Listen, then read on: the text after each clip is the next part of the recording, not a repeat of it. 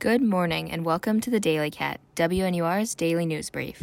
I'm your host, Justine Fisher, with a few things you need to know today.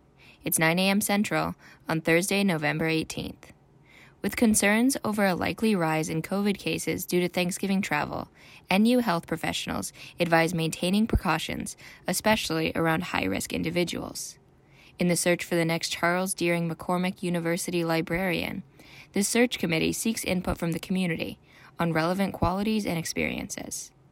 While temperatures were mild yesterday, a cold front moving into Evanston predicts a drop into the 40s for today. The case of a group of nurses being banned from their jobs at the North Shore University Health System for not receiving the COVID-19 vaccine went before a federal judge yesterday as they claimed religious discrimination. A ruling is expected in the next few days.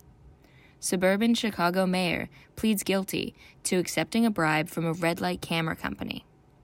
Biden's $1 trillion infrastructure bill could help with changes in Chicago, such as the extension of the Red Line and the replacement of lead service lines, according to Mayor Lightfoot.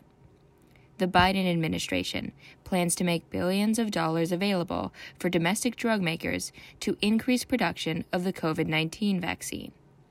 This is in an effort to increase global COVID vaccine capacity and prepare for the next pandemic. The House voted yesterday to censure Representative Paul Gosar as a result of his recent post of an animated video that showed him violently killing Representative Alexandria Ocasio-Cortez with a sword. That's all for today's Daily Cat.